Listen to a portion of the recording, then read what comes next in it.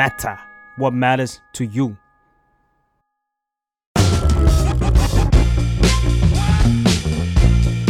Adult หรือยัง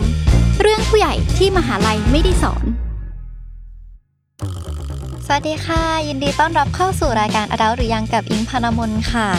วันนี้ก็บอกเลยว่าแขกเราก็จะคุ้นๆกันหน่อยนะคะก็คือพี่โอมสิริค่ะครับสวัสดีครับสวัสดีครับวันนี้อยากจะชวนพี่โอมมาแชร์เหมือนเดิมในเรื่องของการออมเงินแต่ว่าเราอยากจะคุยกันในเรื่องพาร์ทการออมเงินกับ Gen Z เพราะรู้สึกว่ามันก็เป็นอีกหนึ่งความท้าทายของ Gen Z ที่ยุคปัจจุบันเนาะสังคมเศรษฐกิจอะไรเงี้ยมันก็ค่อนข้างเปลี่ยนไปจาก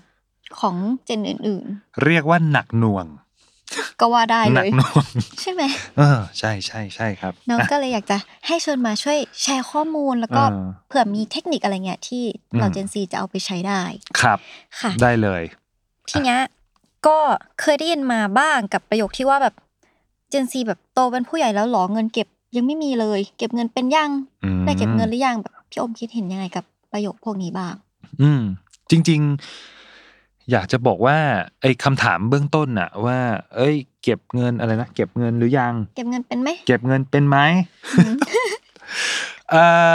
จริงๆเป็นคำถามที่เราไปดูถูกเขาหน่อยนะพี่ว่าจริงๆ Gen Z เนี่ยเป็นเจเนอเรชันที่เติบโตมากับยุคดิจิตอลเทค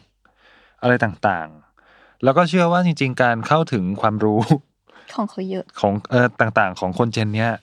ค่อนข้างที่จะเยอะแล้วก็หลากหลายลึกไม่ลึกก็แล้วแต่คนถ้าเขาเจอเรื่องที่สนใจเขาก็พร้อมที่จะเสิร์ชศึกษาหาความรู้ต่อเนื่องในสไตล์เขาไปอะไรอย่างเงี้ยเนอะกลับมาที่ในเรื่องของประเด็นการออมเงินน่ะพี่คิดว่า Gen Z รู้แหละว่าการออมเนี่ยเป็นสิ่งสำคัญเป็นสิ่งที่ควรทำเมื่อเรามีรายได้เราก็ควรออมเหมือนที่เราคุยกันไปใน EP ที่แล้วคือพอมาพูดหลักเรื่องของการออมพี่ว่า principle ก็เหมือนเดิมตามความถนัดตามความสะดวกของแต่ละคนแต่ว่า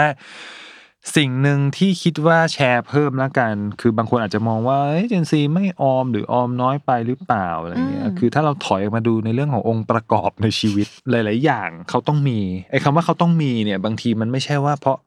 ะเขาอยากได้ด้วยนะแต่บางทีมันเป็นเรื่องของการตามทันโลกฐานในเรื่องของเงินเดือนแต่ก่อนตอนพี่จบมาใหม่ๆเนี่ยปริญญาตรีเนี่ยสายพี่สตาร์ทแค่10,000ต้นๆเองค่ะซึ่งมองมาที่ปัจจุบันสายงานเดียวกันหรือน้องบางคนที่ทำก็สตาร์ทไม่ได้ต่างกันมากนะก็ยังอยู่10,000เต็มที่บางคน15,000อะไรเงี้ย15,000 17,000อะไรเงี้ยก็ไม่ได้แก๊ปมันก็ยังไม่ได้แบบต่างกันมากขนาดนั้นในขณะเดียวกันแต่ก่อน ยุคพี่กินข้าวมันไก่จานละ25-30แต่เดี๋ยวนี้ไม่ใช่เดี๋ยวนี้มัน45เกินกว่านั้นอีกมันเลยโอ้โหล็อกมันเยอะมากของมันก็ต้องมีเพื่อตามเทรนอะไรให้ทันเพราะว่าวิชาชีพอาชีพที่เราทำมันเกี่ยวข้องกับพวกนี้เราก็ต้องลงทุนฐานรายได้ก็ไม่ได้ขยับเงินเฟ้อก็มาค่าของชีพคำถามคือพี่คะเอาที่ไหนไปออมอย่าลืมค่าหอหนูก็มีค่าเน็ตหนูก็ต้องจ่ายค่าเดินทางอีกครับพี่คอนเสิร์ตอะไรมาอย่างเงี้ยแม่เอนเตอร์เทนก็ต้องมีเหมือนกันนะใช่ไหมสุดท้ายอันนี้พวกนี้มันเป็นปัจจัยแล้วกันฉายภาพให้ดูก่อนที่เราจะไปจัดเขาว่าแบบโอ้ยไม่เก็บตังค์ไม่ออมแล้วมันบางทีมันมีความจำเป็นแฝงอยู่แล้วบางอย่างที่คนนอกมองว่าไม่จำเป็นมันอาจจะจำเป็นต่อสายวิชาชีพเขาก็ได้ที่เขาต้องลงทุน investment เขาไม่รู้จะเกาะอะไรอย่างนี้ใช่ไหมดังนั้นสุดท้ายคือมันอยู่ที่วิธีการจัดการไอ้วิธีการจัดการเนี่ยบางทีมันอาจจะเราเมื่อเรารู้แล้วว่ากระเป๋าเงินที่เราหามาได้มันเต็มไปด้วยองค์ประกอบอะไรแบบเนี้ยวิธีหนึ่งที่จะรอดก็คือเราก็ต้องขยันมากขึ้นถ้าเราอยากจะมีสัดส่วนเรื่องของการออมใช่ไหมครับก็คือการหารายได้เพิ่มซึ่งเชื่อว่าเจเนอเรชันเนี้ยความสามารถเยอะอยู่แล้วแต่อยู่ที่ว่าเขาจะเอาความสามารถเนี้ยไปจับกับตลาดที่มันมีรายได้กลับมาให้เขายังไงได้บ้างใช่ไหมครับมันเลยไม่ค่อยน่าแปลกใจว่าทำไมเวลาทำรีเสิร์ชเนอะหลังๆเวลาเขาสำรวจคนเจเนอเรชันใหม่พูดถึงเรื่องของอาชีพอะไรต่างๆมากมายอันดับต้นๆมักจะเป็นอะไรหนีไม่พ้นพวกยูทูบเบอร์ influencer KOL ใช่ อะไรต่างๆซึ่งตรงเนี้ยถ้าเรามาคุยกันเล่นๆมันก็สะท้อนได้หลายอย่างนะว่าหนึ่งคือกลุ่มคนรุ่นใหม่เหล่านี้เขาเติบโตมากับ KOL มากกว่าคุณครูด้วยซ้ำก็จริงสองคือเขาเริ่มเห็นว่าโมเดลที่เขาทำเนี่ยมันเป็นชีวิตเขามันเป็นสิ่งที่เขาอยากนำเสนอสามคือมันได้เงินนะเว้ยมันได้เงินจากค่าแพลตฟอร์มที่เขาจ่ายมาใช่ไหม YouTube ก็มีจ่ายใช่แต่สิ่งที่ทำให้มีรายได้มากกว่านั้นคือถ้าสปอนเซอร์เข้าเลยเว้ยก็รายได้เพิ่มอีกเหมือนรายการนี้นะครับ Adult หรือยังถ้าสปอนเซอร์ฟังก็สามารถเข้าได้นะครับขอบคุณค่ะแน่นอนจริงๆมาแล้วยังต้องมาขายของด้วยโปรดิวเซอร์ชูมืออยู่ข้างนอกบอกเยี่ยมมากครับพี่เยี่ยมมากครับพี่นะอะไรเงี้ยมันก็ทำให้เราวิเคราะห์แล้วก็มาสะท้อนออกมาได้ว่าจริงๆในเรื่องของรูปแบบในเรื่องของ New Gen หรือ Gen Z ในปัจจุบันเนี่ยมันวิธีคิดความหวังกับการใช้ชีวิตการหารายได้การบริหารเงินความจำเป็นในการใช้เงินมันแตกต่างออกไปจากเจนที่ค่อนข้างเยอะอยู่พอสมควรถึงแม้ว่าเราก็มีความใกล้ชิดกันระดับหนึ่งแต่เราก็เริ่มเห็นความแตกต่างอะไรบางอย่างอยู่พอสมควรดังนั้นอย่าเพิ่งรีบไปตัดสินใจหรือไปจัดเขาว่าแบบเจนรุ่นนี้มันตัวนี้นั่นอะไรเงี้ยบางทีมันก็ต้องดูองค์ประกอบเนอะไม่งั้นมันไม่เกิดคำศัพท์คำหนึ่งขึ้นมาอย่างรุ่นพี่เนี่ยศัพท์คำหนึ่งเขาเรียกว่ามันเป็นกึ่งในเรื่องของศัพท์ทางการตลาดแต่มันก็มาสะท้อนมาสู่ในเรื่องของโลกของการเงินเหมือนกันอย่างรุ่นพี่ยุคพ่อแม่เราเนี่ยยุคไม่พ่อแม่เราพ่อแม่พี่แล้วกันก็คือจะเป็นยุคที่แบบว่าแพทเทิร์นเนอะแต่งงานมีครอบครัวออมเงินเยอะๆยังยุคพ่อแม่พี่เนี่ยยังเป็นยุคที่ฝากเงินในบัญชีออมทรัพย์แล้วก็คาดหวังกับดอกเบี้ย 10% 12%มันสูงขนาดนั้นนะไม่ต้องทำอะไรเลยฝากเงินในธนาคารรอรับดอกเบี้ย 10% ไม่ต้องขวนขวายในการลงทุนอะไรเลยก็สามารถที่จะมีเงินก้อนในบั้นปลายได้แล้วพอถึงยุคเรามันเปลี่ยนไปมันไม่ใช่แล้วใช่ไหมอย่างที่รู้ออมทรัพย์อยู่ 2% เองก็ต้องขวนขวายในการหาความรู้แล้วก็หาทางลงทุนเพิ่มเติมยุคพ่อแม่เนี่ยก็คือแพทเทิร์นก็คือเรียนจบเข้าทำงานในองค์กรที่มั่นคงเก็บเงินออมเงินโยนเข้าในบัญชีออมทรัพย์ 10% 12%ก็มีลูกแต่งงานมีลูกรอดูแลหลานใช้ชีวิตเกษียณจบมารุ่นเราไม่ใช่แหละออมทรัพย์แม่งเหลือแค่ 1.2% เองวะแม่งต้องดิ้นรนอีกแล้วแล้วก็ที่สำคัญคือค่าของชีพแม่งสูงว่ะเรื่องมีลูกอ่ะลืมตัดทิ้งไปได้เลยเรื่องมีลูกลืมเลยคือการมีลูกเนี่ยไม่ใช่ว่าเราไม่ได้คิดนะพี่ว่าการไม่มีลูกบางคนมันคิดมาแล้วอ่ะค่ะบางคนมันคิดมาแล้วถึงขั้นเบรกดาวน์เลยว่าถ้ามีลูกเนี่ยเอาตั้งแต่รู้เลยว่าไม่รู้ว่าที่นี่พูดคำว่าเมียหรือภรรยาดีแต่ขอพูดคำว่าเมียแล้วกันเมียตั้งครรภ์เนี่ยค่าใช้จ่ายแรกคืออะไรเมียเมนไม่มาไปฝากเสียแล้วแม่งที่ตรวจครรภ์ใช่เช็คครั้งแรกไม่พอไปซื้อมาครั้งที่2อีก มาแล้วหาหมอหาโรงพยาบาลนี่ต้องเบสอีกนะว่าโรงพยาบาลรัฐหรือเอกชนหมอชื่อดังหรือเปล่าผ้าอ้อมลูกของเล่นลูกชุดลูกโรงเรียนลูกแม่งกว่าจะจบมหาวิทยาลัยทะลึ่งอยากเรียนป.โทอีกค่ะเรียนเมืองนอกไหมอะไรเงี้ยทุกอย่างมันมีคอสตั้งแต่วินาทีแรกเราทำการบ้านบนกระดาษว่าจะมีสมาชิกใครสักคนเราจะเริ่มเห็นตัวเลขที่มันเกิดขึ้นมันเลยไม่แปลกที่ว่าพอคนมันเริ่มรู้ว่าโหคอสก็เยอะรายได้ไม่ขยับค่าของชีพสูงเงินเฟ้อมาเอาแค่ตัวเองยังเหนื่อยเลยมันเลยเริ่มเกิดคำทางการตลาดขึ้นมาคือคำว่าดิ้งไม่รู้เคยได้ยินไหมแต่เชื่อว่านักการตลาดหลายคนก็ได้ยินอยู่แล้วแหละดิ้งเนี่ยย่อมาจาก double income no kids คน2คนรักกันอยากใช้ชีวิตแต่งงานอยู่ด้วยกันแต่ขอไม่มีลูกแล้วมันก็เริ่มเป็นสังคมแบบเนี้ยมากขึ้นเรื่อยๆยุคพี่เนี่ยก็จะเริ่มเห็นแล้วคือเพื่อนพี่รุ่นพี่เนี่ยโอ้โหมีลูกนี่นับคนได้เลยนอกนั้นก็ไม่ค่อยมีอะไรเงี้ยก็อันนี้คือเป็นสะท้อนภาพเป็นสะท้อนภาพยุค Gen Y ละกันพอมาถึง Gen Z มันก็จะมีศัพท์หนึ่งที่อย่างที่บอกไปเนี่ยพี่เชื่อว่า Gen Z เป็นคนมีความสามารถแล้วก็ในเรื่องของการสร้างรายได้หารายได้อะไรเงี้ยครับเขามีความสามารถอยู่แล้วแต่ปัญหาคือก็อาจจะมีในเรื่องของอาจจะต้องกลับมาบริหารจัดการเรื่องของค่าใช้จ่ายหรือในการต่อยอดให้มันงอกเงยมากขึ้นมันเลยมีศัพท์คำหนึ่งเกิดขึ้นมาชื่อว่าสั้นๆว่า Henry ย่อมาจากว่าH เนี่ยมันคือ high สูง ฮะ E คือ earner N คือ not แล้วก็อะไรต่อนะ Y R อ๋อ rich ที่แปลว่ารวย Y ก็ yet ก็ high earner not rich yet ก็คือเป็นคนที่มีหารายได้สูงเลยแต่ปัญหาคือทำไม ยังนะยังเป็นอย่างนี้อยู่ทำไมมันเป็นอย่างนี้อยู่ทั้งที่ความสามารถในการหารายได้ดีมากดังนั้นเรื่องของพี่ว่าเรื่องของพวก financial literacy ก็อาจจะมาช่วยได้แล้วเราลองจินตนาการดูว่า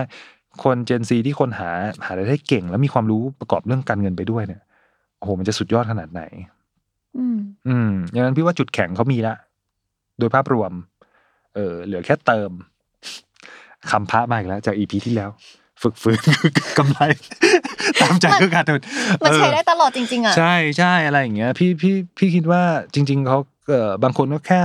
รอวันเติมเรื่องของตัว financial literacy หรือพวกรู้จักเรื่องของ investment ต่างๆก็จะทำให้รู้จักในเรื่องของการบริหารต้นทุนจากรายได้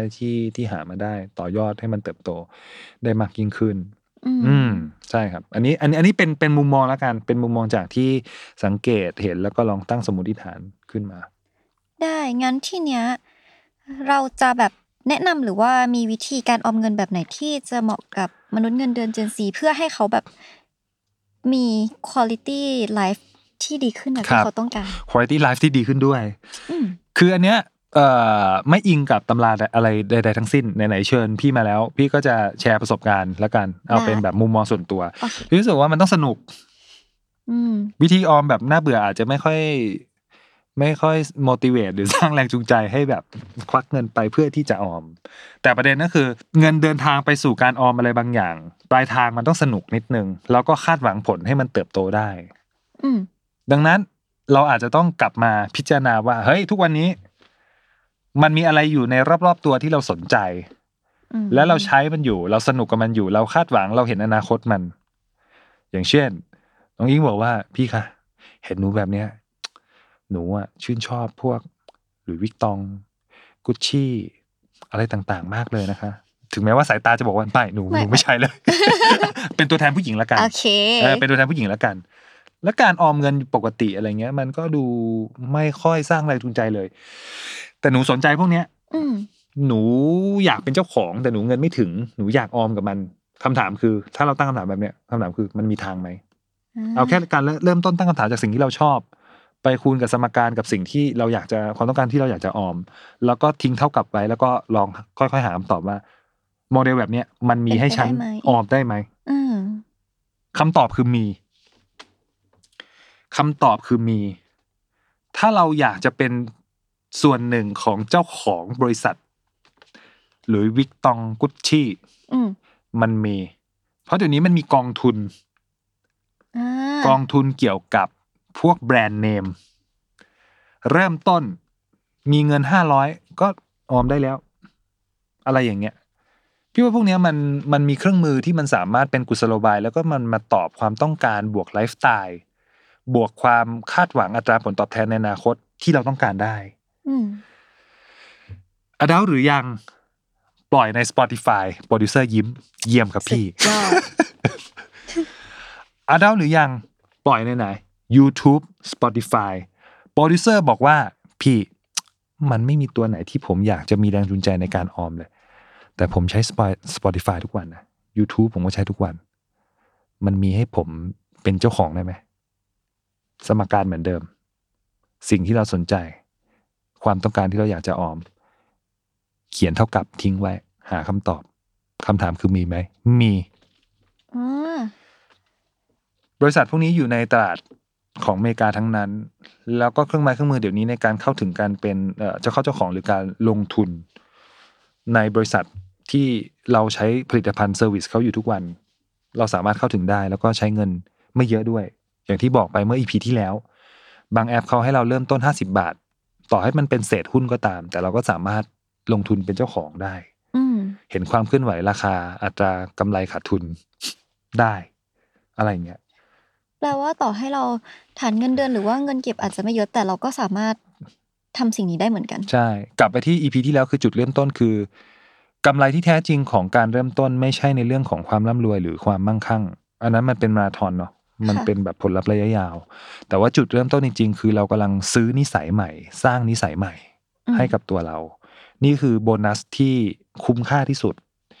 เมื่อเรามีนิสัยใหม่เหมือนเราตัดแว่นตาใหม่อะเราจะเริ่มมองอะไรที่มันเป็นโอกาสในเรื่องของการเงินการลงทุนมากขึ้นเข้าใจอะไรมากขึ้นหรือแม้กระทั่งอย่างวันเนี้ยเราขับรถมาหรือเห็นรถจอดอยู่อะไรเงี้ยเราก็สังเกตว่าเฮ้ยทั้งลานจอดรถแม่งใช้กู๊ดเยียร์หมดเลยเว้ยแล้วเราก็จะรู้ว่าจริงๆกู๊ดเยียร์มีอยู่ในตลาดนะครับตอนนี้ราคาตกด้วยแต่คนยังทุกวันนี้ยังต้องใช้รถลองไปดู market share กู๊ดเยียร์ดิมันใหญ่เปล่าใหญ่แค่ไหนเขาใช้กันมากน้อยแค่ไหนอะไรต่างๆมากมายคือเมื่อเราเปลี่ยนนิสัยใหม่เรากำลังจะเปลี่ยนเลนส์แว่นตาใหม่แล้วก็มองทุกสิ่งทุกอย่างเป็นโอกาสแล้วโอกาสบางอย่างมันอยู่ในไลฟ์สไตล์รอบตัวเราเนี่ยแหละเผลอๆบางทีอ่ะอย่างอะไรนะเบอร์เกอร์ที่เพิ่งไปเปิดเซ็นทรัลเวิลด์อะไรนะเช็คแช็กอ่ะคนแห่ไปเต็มเลยรู้เปล่าว่าเช็คแช็กอยู่ในตลาดคุณเป็นลูกค้าเขาแล้วคุณอยากเป็นเจ้าของไหมอะไรอย่างเงี้ยบางทีไอ้สิ่งเหล่านี้มันเป็นนิสัยที่มันเป็นกิฟต์ให้เราเนาะให้เราว่าเรารู้สึกว่าเราจะมองทุกอย่างตั้งข้อสงสัยตั้งข้อสมมติฐานกับไลฟ์สไตล์เนี่ยที่มันอยู่ในชีวิตเราอะว่าเอ้ยบางอย่างมันใกล้ตัวมันรีเลทกับเรามากกว่าที่คิดหรือบางโปรดักต์ที่เรากินดื่มมาตั้งแต่เด็กอะเห็นโฆษณามาตั้งแต่เด็กอะพูดได้ไหมโปรดิวเซอร์ไม่รู้เครื่องดื่มสีดำที่โปรดักต์สีแดง อ้อมเงี้ยเรากินมา30 กว่าปีอ่ะก็อยู่ในตลาดอะไรเงี้ยนี่คือโอกาส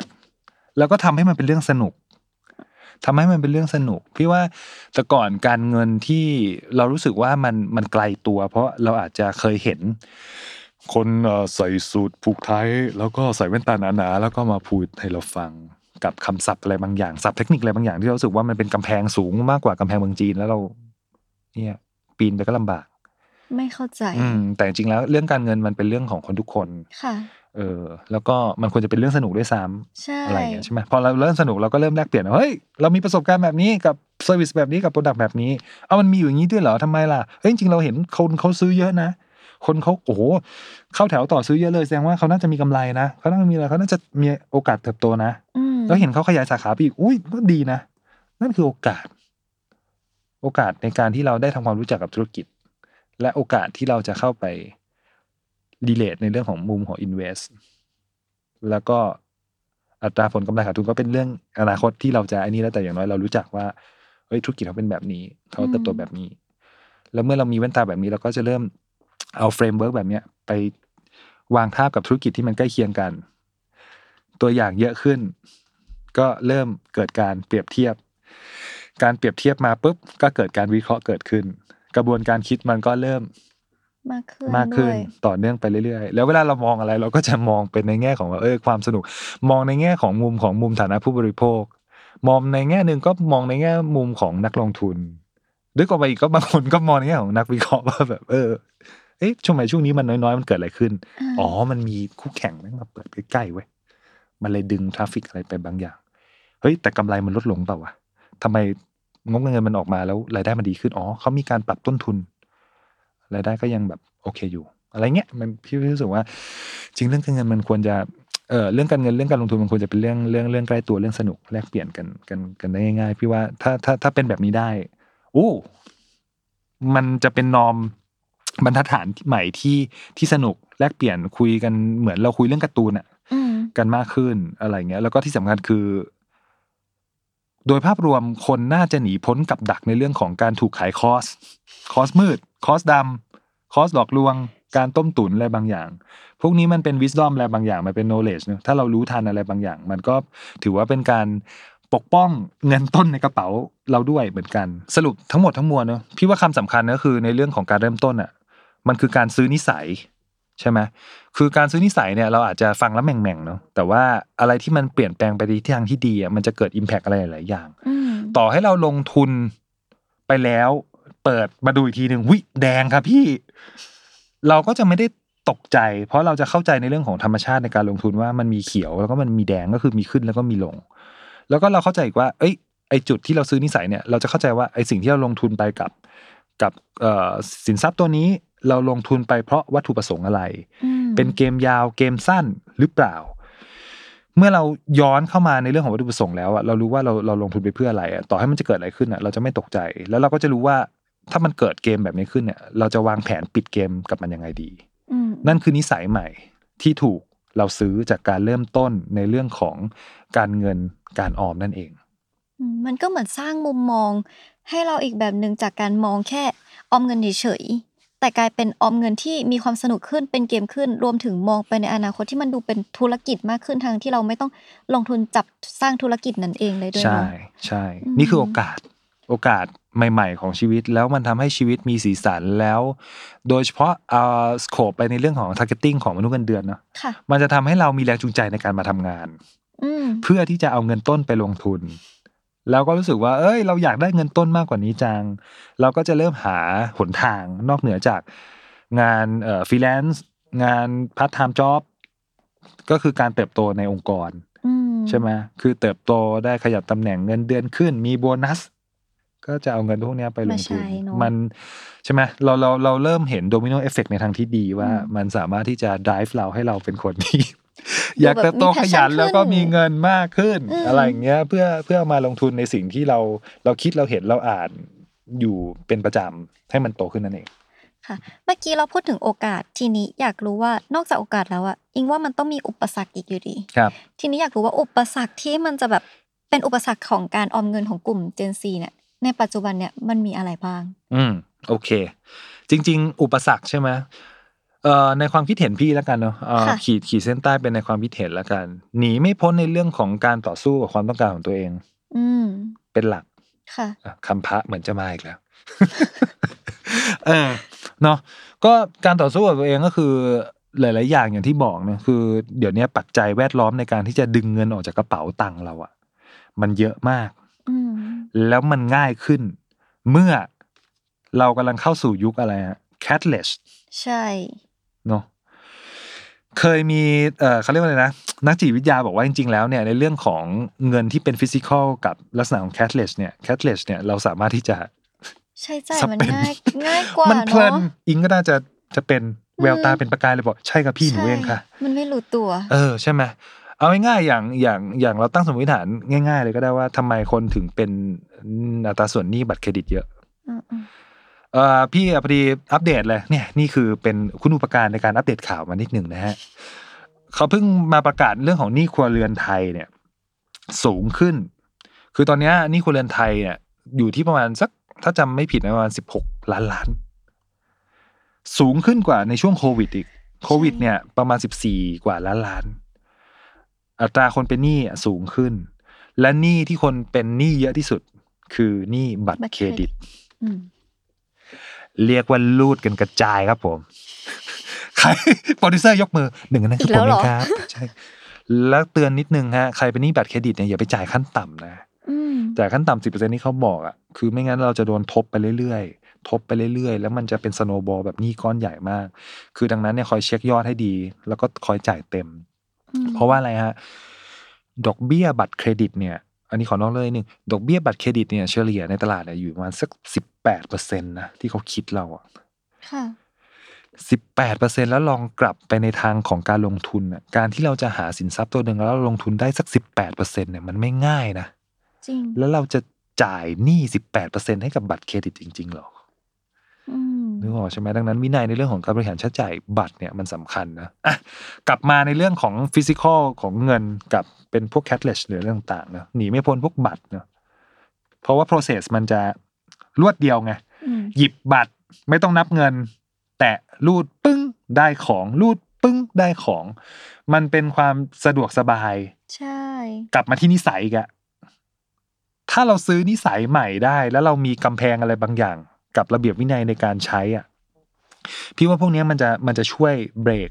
ในเรื่องของการเผลอใช้บัตรเครดิตได้เหมือนกันใช่คืออยากจะบอกว่าไอ้เรื่องของ cashless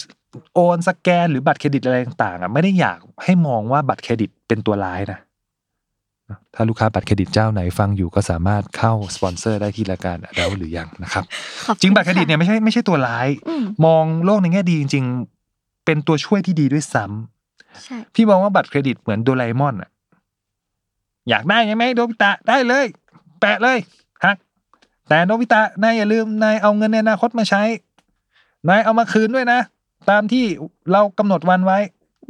แล้วนายจะได้ของที่นายอยากได้แค่นั้นเองแต่ส่วนใหญ่คนเป็นโนบิตะเพราะอะไรครับเขาใช้ไม่ถูกที่ถูกทางเขาใช้ไปในทางที่ผิดแล้วก็เขาไม่รักษาคำมั่นสัญญามันเลยเกิดหนี้ขึ้นมาเพราะว่าถ้าเราใช้บัตรเครดิตดีๆจริงๆแล้วเนี่ยมันสามารถเป็นหลักฐานทางธุรกรรมทางการเงินที่ดีตามชื่อเลยก็คือบัตรเครดิตบัตรสำหรับคนที่มีเครดิตวงเล็บดีเวลาเราจะไปทำกู้นี้ยืมสินกู้บ้านอะไรต่างๆมากมายเนี่ยหลายๆครั้งเขาก็จะถามเราว่ามีบัตรเครดิตไหมเพื่อเขาจะได้ดูพวก transaction หรือดูแบบระเบียบวินัยว่าเราเคยเป็นหนี้เป็นสินหรือเปล่าถ้าเขาเห็นว่าประวัติเราดีคนนี้ไม่มีความเสี่ยงก็มีโอกาสที่จะปล่อยได้ใช่ถ้ามองโลกในแง่ดีมันก็มีประโยชน์เยอะแยะมากมายเลยใช่ดังนั้นถ้ากลับมาเป็นโจทย์ในเรื่องของคำถามที่ถามมันก็คือต่อสู้กับสิ่งเร้าเยอะแต่ถ้าเรามีการซื้อนิสัยใหม่มาแล้วก็คิดว่าน่าจะเกิดการบริหารจัดการได้ดีขึ้นใช่ไม่ว่าคุณจะใช้หรือไม่ใช้บัตรเครดิตก็ตามหรือแอปอื่นๆอะไรก็ตามสำหรับค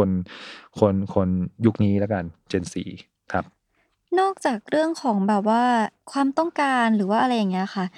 ก็คิดว่ามันยังมีอื่นๆอีกเนาะอย่างอิงไปเจอข้อมูลมาในโซเชียลมีเดียก็จะมีคนที่เขาแบบเหมือนยกตัวอย่างแล้วก็แชร์ความเห็นในมุมของกลุ่ม Gen Z ว่าแบบเขาอะไปเกือบไม่รอดเลยเพราะว่าเกือบ1 ใน 3ที่ไม่มีเงินค่าใช้จ่ายมากกว่าที่จะทำได้ชักหน้าไม่ถึงหลังยังต้องมีแบบของที่ต้องมีเหมือนที่พี่โอบอกเลยของต้องมีตามเทรนด์ต้องมีการใช้จ่ายทั้งจำเป็นแล้วก็ความชอบส่วนตัวจนมันไม่มีเงินเก็บเนี่ยพวกเนี้ยมันรวมมันสามารถแบบจัดการหรือว่าแค่ใช้เรื่องแบบการฝืนใจตัวเองอะไรอย่างงี้ได้ไหมแต่ยิ่งคิดว่ามันมีปัจจัยภายนอกที่มันเขาใช้ว่าอะไรมันไม่ใช่สิ่งเร้าแต่มันเป็นสิ่งจำเป็นสำหรับเขาจริงๆอ่ะที่มันทำให้การออมของเขามันลำบากไปหมดครับเข้าใจก็เข้าใจได้นะว่ามันจริงๆปัญหาพวกนี้มันเป็นปัญหาแมสเนาะใช่เป็นปัญหาแมสเอาตรงตอนย้อนความกลับไปนิดนึงแล้วกันตอนสมัยจัดรายการกับพี่หนุ่มมันนี่โค้ชอะไรอย่างเงี้ยเราก็ฟังปัญหาแบบนี้มาโดยตลอดไม่คิดว่าปัญหานี้ไม่ใช่แค่ Gen Z Gen Y อย่างเราก็เจอ Gen X อย่างเราก็เจอเราก็เลยมองว่าปัญหานี้คือปัญหาแมสแล้วพอมันเกิดปัญหาแมสแบบเนี้ยการกลับไปแก้ไขปัญหามันก็เป็น principle แบบเดิมๆก็คือสมการเดิมๆเนาะเราลองรู้จักตัวเองก่อนดิปัญหาบางอย่างมันเกิดขึ้นมันไม่ได้เกิดขึ้นเพราะเงินคือปลายทางแต่ต้นทางคือตัวเราบางคนใช้ชีวิตมาหลาย10 ปีอ่ะแต่ไม่เคยรู้จักตัวเองเลยว่าตัวเองเป็นคนไลฟ์สไตล์ยังไงติดดินกินหรูหรือมีไลฟ์สไตล์เอาไว้อวดๆหรือเปล่า อะไรเงี้ยกลับไปโจทย์เดิมก็คือ principle เดิมก็คือลอง tracking ในเรื่องของพฤติกรรมผ่าน data คือการทำบัญชีและรายจ่ายดูเลยว่าไอเทมแต่ละไอเทมมันเกิด need หรือ want หรือโชว์โอเคลองลิสต์มาง่ายๆเลยแล้วก็ดูว่าสุดท้ายแล้วสภาพคล่องที่มันเกิดขึ้นก็คือเงินที่เหลือจากการหักลบกลบหนี้มันเหลือเท่าไหร่พอกินหรือเปล่าใช่ไหมฮะ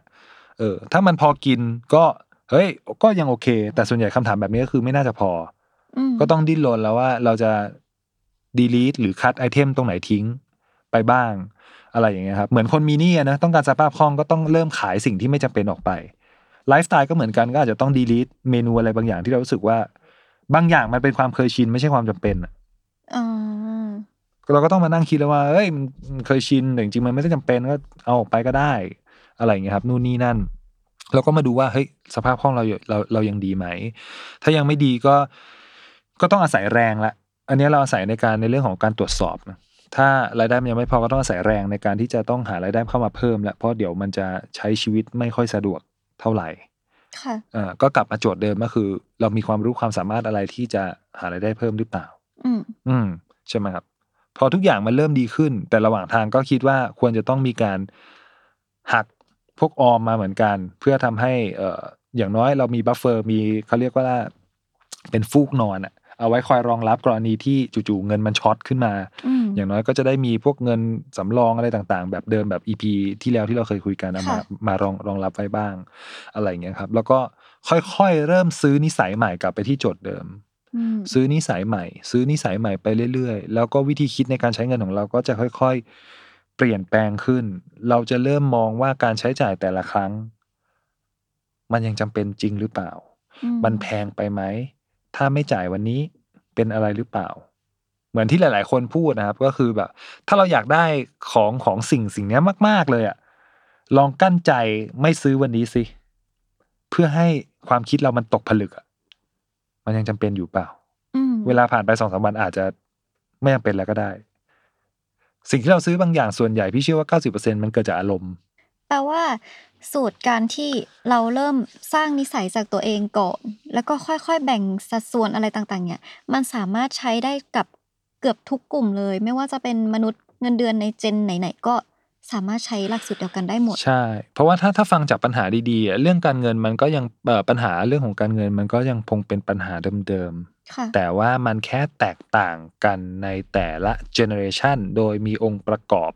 ที่มันแทรกเข้ามาเพิ่มเติมเข้ามาบ้างแต่สุดท้ายคือก็ยังรู้สึกว่ามันก็ยังเป็นปัญหาก้อนเดิมแล้ว principle ในการแก้ไขปัญหามันก็ยังคงเป็นหลักการแบบเดิมที่มันเอามาสามารถแก้ไขปัญหาได้อยู่เหมือนกันนอกจากเรารู้แบบวิธีการเก็บออมและอยากจะให้แนะนำวิธีการลงทุนนิดๆหน่อยๆที่แบบว่าความเสี่ยงน้อยหรือไปทางต่ำเลยสำหรับแบบกลุ่ม Gen Z ที่แบบว่าลองลงทุนดูสักนิดหนึ่งลองลงทุนใช่ไหมอันนี้ขอเพิ่มเติมแล้วกันขอเป็น Gen Z ที่มีสเตตัสทำงานแล้วหรือทำงานประจำแล้วกันเนาะมันจะได้สโคปในเรื่องของ product ให้มันให้มันชัดเจนขึ้นคือถ้าเป็นมนุษย์เงินเดือนยังไงพี่ก็ยังรู้สึกว่ากองทุนก็ยังเป็นสิ่งที่น่าสนใจอยู่ดีนะครับเพราะว่าสินทรัพย์อื่นถ้าเราจะเริ่มต้นแบบบัญชีออมทรัพย์ก็ตับไปใช่ไหมทองก็ในเรื่องของสภาพคล่องก็อาจจะไม่ได้มากยกเว้นจะซื้อสะสมไปเรื่อยๆเพื่อเป็นสินทรัพย์ปกป้องความเสี่ยงอะไรบางอย่างกรณีเกิดวิกฤตตราสารหนี้หรือตราสารหนี้หรือพวกพันธบัตรรัฐบาลก็อาจจะมีอัตราผลตอบแทนที่ไม่ได้ถูกใจเจนซีมากนักเพราะว่ามันไม่ได้สูงมากขนาดนั้นนะครับแม้ว่าอัตราความเสี่ยงจะต่ำก็ตามหุ้นก็เป็นความสามารถเฉพาะตัวหมายว่าหุ้นรายตัวไม่ว่าจะเป็นไทยหรือต่างประเทศนะครับก็ขึ้นอยู่กับเรื่องของความรู้ประสบการณ์ในการศึกษาการวิเคราะห์บริษัทงบการเงินอะไรต่างๆแนวโน้มต่างๆของหุ้นแต่ตัวไปเรื่องของกองทุนเนี่ยมันเป็นการมาผนวกกันอยู่ตรงกลางพอดีเพราะอย่างที่พูดไปใน EP ที่แล้วก็คือกองทุนเนี่ยเป็นคอนเซปต์ก็คือเป็นกองทุนรวมเนอะก็คือเป็นการแต่ละกองทุนเนี่ยก็จะมีการรวบรวมเขาเรียกว่าธีมหรือคอนเซปต์ของกองที่มันแตกต่างกันออกไปเราพูดถึงเรื่องของธีม AI Technology สมมุติหรือธีม Big Tech ต่างๆที่มีพวก Facebook Google YouTube อะไรต่างๆที่เราเคยใช้อยู่บางกองก็จัดกองมาเป็นแบบนี้รวบรวมไปก็แล้วแต่ว่าเราจะเลือกจะชอบตรงไหนสิ่งสำคัญกว่าก็คือว่าเราโยนเงินลงไปเมื่อเราเลือกแล้วเราโยนเงินลงไปก็จะมีผู้จัดการกองทุนคอยบริหารจัดการลงทุนให้อะไรต่างๆมากมายโดยที่เราไม่จำเป็นต้องมาตรวจเช็คหน้าจออะไรอยู่บ่อยๆขนาดนั้นเพราะว่าไม่งั้นมันจะดิสแท็กในเรื่องของการทำงานของเราใช่ไหมแล้วก็ที่สองก็คือเราสามารถที่จะเน้นเป็นการลงทุนระยะยาวได้ไม่ว่าคุณจะเงินมากเงินน้อยก็สามารถที่จะเลือกลงทุนได้แต่ว่าเริ่มต้นเท่าไหร่ก็อาจจะต้องไปศึกษารายละเอียดในแต่ละกองบางกองก็บอกเอ้ย0 บาทเดียวก็เริ่มต้นได้แล้วบางกองก็บอก100บางกองก็บอก500บางกองก็บอก1,000ก็แล้วแต่นะครับใช่ไหมแล้วก็เป็นเครื่องมือลงทุนระยะยาวได้เราสามารถซื้อกองแต่ละกองเพื่อวางแผนได้ว่าเอ้ยอย่างเช่นเราอยากลดหย่อนภาษีก็ซื้อกองทุนไปด้วยแล้วก็เลือกประเภทกองที่มันเอาไว้ลดหย่อนภาษีไปด้วยได้หรือซื้อกองที่เอาไว้ลดหย่อนแล้วก็เอาไว้สำหรับการเกษียณได้หรือซื้อกองทุนที่เอาไว้สำหรับสร้าง cash flow ก็คือเลือกกองทุนที่มีนโยบายปันผลใช่ไหมสมมุติแบบโอ้โหธุรกิจในกองนี้มันดีมากเลยน้องเองนี่นู่นนี่นั่นดูจากอัตราผลการดำเนินงานย้อนหลังแล้วรายได้ดีมากมีการปันผลทุกปีเลยเราก็สามารถดีไซน์ได้ว่าเฮ้ยเราไม่ได้อยากฝากตังค์อย่างเดียวอ่ะเราอยากที่จะโยนลงทุนไปในกองแล้วก็ให้กองเนี่ยเบ่งเงินสดออกมาให้เราด้วยระหว่างทางเพื่อไอ้คำว่าเพื่อเนี่ยมันก็อาจจะแล้วแต่วัตถุประสงค์ของเราจะอาจจะบอกว่าหนูจะเอาไปได้ไปซื้อของต่อค่ะโดยที่ไม่ต้องไปยุ่งกับเงินต้น หรือเพื่อที่หนูจะได้เอามา reinvest ต่อก็คือเอาเงินที่ปันผลเนี่ยเอาไปลงทุนต่อโดยที่แบบไม่ต้องไปยุ่งเงินอื่นนะลงทุนต่อไปเพื่อให้กองทุนมันโตขึ้นอะไรต่างๆก็ขึ้นอยู่กับวิธีเราดีไซน์ดังนั้นกองทุนก็เลยเป็นสินทรัพย์ที่น่าสนใจอีกประเภทหนึ่งที่รู้สึกเชียร์แล้วก็สำหรับคนที่เป็นมนุษย์เงินเดือนละกันคนที่รู้สึกว่าไม่มีเวลาแล้วก็ความรู้อาจจะยังไม่ได้ลึกไม่ได้มากอะไรอย่างเงี้ยแล้วก็รู้สึกว่าจะหาสินทรัพย์ไหนดีก็คิดว่ากองทุนน่าจะตอบโจทย์อยู่พอสมควรครับค่ะทีนี้อยากรู้ว่าความท้าทายในเรื่องของการออมเงินต่อไปที่ Gen Z จะต้องเจอในอนาคตเนี่ยมีเรื่องอะไรอีกบ้างความท้าทายใช่ไหมครับถ้าพูดแบบลักษณะของภาพใหญ่เลยอาจจะเป็นในเรื่องของการต่อสู้กับภาวะเงินเฟ้อเพราะเงินเฟ้อเนอะเราคุยกันไปใน EP ที่แล้วก็มันมีความซ่อนความตลกร้ายนิดนึงเนอะที่พี่บอกว่าพี่จบมาเนี่ยเงินเดือนหมื่นต้นๆหลายสิบปีผ่านไปก็ยังหมื่นก็กลางคนรุ่นใหม่ๆใช่เริ่มต้นก็ยังถ้าอยู่ในอุตสาหกรรมพี่นั่นก็แบบสายสื่อสายอะไรเงี้ยมันก็ยังหมื่นแบบขยับมาหน่อยหมื่นกลางๆค่อนกลางหน่อยอะไรเงี้ยใช่ป่ะเรารู้สึกว่ามันก็ไม่ได้ขยับเยอะมากแต่ในขณะเดียวกันสิ่งที่มันถูกขยับก็คือในเรื่องของการเข้าถึงสินค้าและบริการข้าวมันไก่ข้าวหน้าเป็ด ของอะไรต่างๆอ่ะเคยกิน25-30ตอนนี้เท่าไหร่45-50แล้วนี่ยังไม่ได้ขึ้นห้างนะจ๊ะจริงใช่ไหมก็ยิ่งไปกันใหญ่เลยเพราะพวกนี้มันถูกไดฟ์มาจากพวกอะไรพวกสถานการณ์พวกเงินเฟ้อพวกอะไรต่างๆมากมายที่มันขยับอยู่ทุกปีแต่บางทีเราไม่ได้รู้สึกเท่าไหร่จนกระทั่งระยะเวลามันสะสมไปเรื่อยๆไปเรื่อยๆไปเรื่อยๆแต่ขณะเดียวกันเรื่องของฐานรายได้เรายังไม่ได้ขยับอันนี้เป็นสิ่งที่เราต้องต่อสู้กันไปคือไม่ใช่แค่ Gen Z จะเจอนะพี่ว่าพวกเราทุกคนก็เจอกันหมดพี่ก็ต้องเจอก็ต้องคอยบริหารจัดการหรือแม้กระทั่งคนวางแผนเกษียณเองก็เช่นกันอะไรอย่างเงี้ยใช่ไหมแต่ก่อนคนคิดอยากจะวางแผนสมมติ Gen X หรือ Gen รุ่นพี่อยากจะวางแผนเกษียณบอกว่ามีไปบั้นปลายชีวิตเนี่ยใช้เงินเดือนละ20,000หลังอายุ60ไปแล้วเดือนละ20,000ตายอายุ60ตายมองโลกในแง่ลบนิดนึงตายสัก80ใช้เดือนละ20,000ปีนึงก็เท่าไหร่240,000เอา240,000คูณ20เท่าไหร่โปรดิวเซอร์4,800,000ขอมีเงินก้อนสัก4,800,000แต่อย่าลืมมันมีตัวเงินเฟ้อมาอยู่ถ้าเราคำนวณแต่ก่อนเรายุคนี้เราประเมินแบบก๋วยเตี๋ยวชามละ30แล้วก็ไปคิดผนวกรวมว่าเงิน20,000ตอนเราอายุ60กินพอจริงๆเราอาจจะกินไม่พอแล้วก็ได้เพราะว่าทุกอย่างมันปรับขึ้นหมดใช่ดังนั้นเราอาจจะต้องวางแผนเผื่อไว้นิดนึงนี่คือความโหดร้ายเห็นไหมมันลามมาถึงเรื่องของอาหารการกินการใช้บริการที่เราใช้อยู่ทุกวันนะฮะแต่ถ้ามองโลกในแง่ดีเนี่ยเรื่องของเงินเฟ้อมันก็มาบีบให้เราต้องกระเสือกกระสนหรือขวนขวายในการที่จะต้องลงทุนเพื่อที่จะเอาผลตอบแทนมาต่อสู้กับเงินเฟ้อนี่แหละในอนาคตมันก็เป็น2โลกที่มันคู่ขนานกันไปมันเป็นหยินกับหยางอ่ะครับผมค่ะสุดท้ายแล้วอิงคิดว่าต้องมีคนที่อยากจะเริ่มทำหรือว่าทำอยู่แต่ว่าอาจจะแบบหมดไฟหรืออะไรอย่างเงี้ยแบบไฟมอดไปแล้ว เราแบบจะแนะนำเขายังไงดีที่แบบว่าช่วยเติมไฟให้เขาหน่อยอะไรเงี้ยว่าการออมเงินอ่ะมันสนุกแล้วมันต้องทำแล้วแหละดูสายตาพี่เรื่องเติมไฟเรื่องใส่ไฟนี่พี่ถนัดเลยได้สิใช่ไหมจริงๆเรื่องการเงินอ่ะต่อให้คุณไม่คิดจะเริ่มอ่ะสถานการณ์มันก็จะบีบให้คุณเริ่มเองจริงที่สุดและไอสถานการณ์ที่ว่านั้นอ่ะมันมีชื่อเรียกสั้นๆว่าวิกฤตถ้าคุณไม่เริ่มตั้งแต่วันนี้เดี๋ยววิกฤตในชีวิตก็จะมาทักคุณเองแล้วก็จะบอกว่าเฮ้ยไม่เริ่มใช่ไหมโดนวิกฤตไม่เคยเตือนเรานะครับวิกฤตมันเข้ามาแล้วมันชกเราเลยตัวพี่เองที่เริ่มต้นเรื่องของการเงินก็เกิดจากวิกฤตแล้วก็ไม่เคยเตรียมตัวเลยถ้าใครเสิร์ชชื่อพี่ไปก็จะไปพบว่าพี่เริ่มต้นเรื่องของการเงินเพราะว่าคุณแม่เป็นมะเร็งตอนนั้นพี่อายุ26-27ทำงานเต็มที่เงินที่ได้เนี่ยลงขวดหมดออมไม่ต้องพูดถึงลงทุนคืออะไรไม่ต้องคุยหุ้นคืออะไรไม่รู้กองทุนคืออะไรไม่รู้ ไม่รู้ด้วยซ้ำว่าบริษัทมี provident fund ไม่รู้หักประกันเงินสังคมไปทำไมไม่รู้รู้แค่ว่ามีเงินเดือนมีรายได้มีบ้านให้อยู่มีข้าวให้กินรอเย็นวันศุกร์จบนั่นคือชีวิตที่ไม่เคยคิดจะเตรียมพร้อมแต่เปลี่ยนแปลงและรอดมาได้เพราะว่าวิกฤตมันเข้ามาทักแต่ถามว่าเชียร์ให้ทุกคนต้องไปเจอกับวิกฤตไหมจากประสบการณ์เลยคืออย่าไปเจอมาเลยถ้าใครฟังอดัลหรือยังตอนนี้อยู่แล้วรู้สึกว่ายังเลว่าเฮ้ยเดี๋ยวค่อยนะเดี๋ยวค่อยเริ่มนะเดี๋ยวค่อยเริ่มนะพี่บอกเลยว่ากาคำว่าเดี๋ยวค่อยออกไปเถอะต้องเปลี่ยนเดี๋ยวค่อยเป็นเดี๋ยวนี้คุณต้องเริ่มเลยเศรษฐกิจส่งสัญญาณเตือนมาหลายรอบแล้วเราเจอโควิดแม่งเป็นโรคที่แปลกมากคุณคิดว่าเงินสำรองฉุกเฉินเนี่ย3 เดือนอยู่ใช่ไหมโควิดอยู่นานกว่านั้น6 เดือนคุณคิดว่าอยู่ใช่ไหมโควิดอยู่นานกว่านั้นใช่ไหมใช่ตกงานกันเป็นระนาวอะไรที่เราไม่คิดว่าจะได้เห็นก็ได้เห็นอาชีพที่แต่ก่อนพี่เคยใฝ่ฝันเป็นนักบินเป็นสจ๊วตอยู่บนฟ้ายังตกงานเลย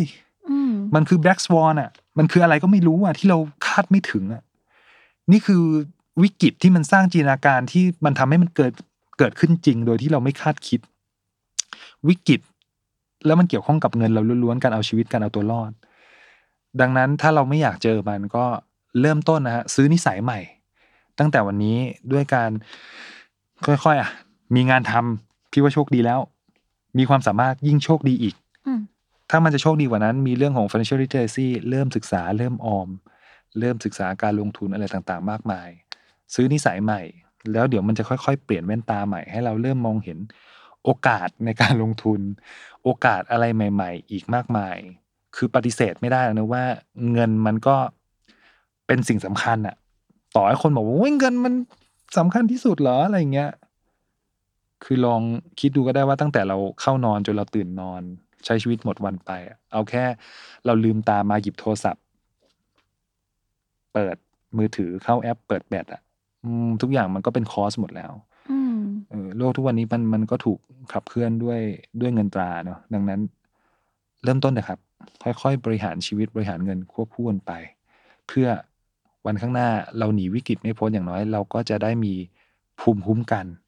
แล้วก็อาวุธไปต่อสู้กับมันไม่ว่าคุณจะเป็น Gen Z Gen Y หรือ Gen X วิกฤตมันไม่เลือกเจเนเรชันหรอกครับมันซัดหมด เริ่มตั้งแต่วันนี้ค่อยๆประกอบ อาวุธเพื่อไปต่อสู้กับมันขอบคุณมากๆเลยค่ะอีกนี่แหละที่จะต้องออกไปเริ่มแล้วใช่จริงๆเพราะว่ามันเป็นเรื่องที่เหมือนจะแบบง่ายๆไม่น่าจะทำยากสิแค่แบบออมแต่ว่ามันมีปัจจัยทั้งตัวเราภายนอกหลายอย่างเนอะที่มันแบบว่าทำให้เราหลงลืมหรือทำมันไม่สำเร็จสักครั้งเลยอะไรอย่างเงี้ยก็คิดว่าน่าจะเป็นจังหวะที่ดีที่เราได้ข้อมูลแล้วก็โอกาสมาถึงและที่เราควรจะต้องแบบเริ่มต้นสักทีอีกเล็กน้อยแชร์เทคนิคได้ถ้ายังไม่อยากเริ่มพี่ลองอยากให้ทุกคนลองหัดเป็นคนมองโลกในแง่ร้ายดูสักครั้งยังไงดีลองตั้งสมมุติฐานดูสักครั้งถ้าวันนี้เราทำงานอยู่แล้วเดือนหน้าจู่ๆเขาไล่เราออกก็วิกฤตแล้วนะหรือถ้าจู่ๆเราใช้ชีวิตปกติเราไปตรวจสุขภาพประจำปีแล้วดันพบว่าเป็นโรคร้ายวิกฤตแล้วนะหรือเราใช้ชีวิตอยู่ปกติโควิด V2 มาอีกก็วิกฤตแล้วนะดังนั้นการหัดเป็นคนมองโลกในแง่ร้ายมันก็ไม่ได้ส่งผลร้ายกับเราซะอย่างเดียวเนาะแต่การมองโลกในแง่ร้ายในสิ่งที่มันยังไม่เกิดขึ้นเพื่อ predict หรือตั้งสมมติฐานไปก่อนมันจะทำให้เราประเมินได้ว่าทุกอย่างมันมีโอกาสเกิดขึ้นได้จริงแล้วก็ย้อนกลับมาว่าถ้ามันเกิดขึ้นณทุกวันนี้ที่เราใช้ชีวิตอยู่เรามีแผนรองรับมันได้ดีแล้วหรือยังก็คิดว่าน่าจะช่วยชาวอดัลต์หรือยังได้ไม่มากก็น้อยครับก็ตอบแทนเลยว่าคิดว่าอดัลต์ที่มาวันเนี้ยช่วยแบบชาวยังได้เยอะมากได้ข้อมูลเยอะมากแล้วก็รู้สึกว่ามันโอเคสำหรับคนที่จะเริ่มว่ามันทำให้มุมมองการออมเงินอ่ะมันเปลี่ยนไปประมาณนึงเลยนะสำหรับวิงรู้สึกว่ามันเปลี่ยนไปเยอะเลยอ่ะเพราะมันเป็นแบบที่พี่อมบอกจริงๆว่าแต่เดิมแล้วก็คือคนใส่สูตรมาพูดเรื่องบรรยายเรื่องการออมเงินกับอีกแบบนึงก็คือต้องออมแล้วนะแต่เราแบบแล้วต้องออมยังไงต้องออมไปจนถึงเมื่อไหร่ต้องออมแบบไหนอะไรอย่างเงี้ยก็รู้สึกว่า มีไฟแหละพูดตรงๆก็รู้สึกมีไฟแล้วแบบอยากจะเริ่มแบบออมเพราะว่าก็ไม่อยากให้ถึงวันที่แบบพี่โอมบอกเลยว่าวิกฤตมันมาเคาะประตูอยู่หน้าบ้านเราแบบนั้นเลยใช่ไม่อยากเจอโอเคค่ะก็ขอบคุณพี่โอมมากๆที่วันนี้มาให้ข้อมูลแชร์ประสบการณ์อะไรต่างๆกับพวกเรานะคะได้ครับขอบคุณมากครับค่ะก็อย่าลืมติดตามฟังอดัลหรือยังทุกวันอังคารนะคะทุกช่องทางของ The Matter Podcast ค่ะวันนี้ก็สวัสดีนะคะสวัสดีครับ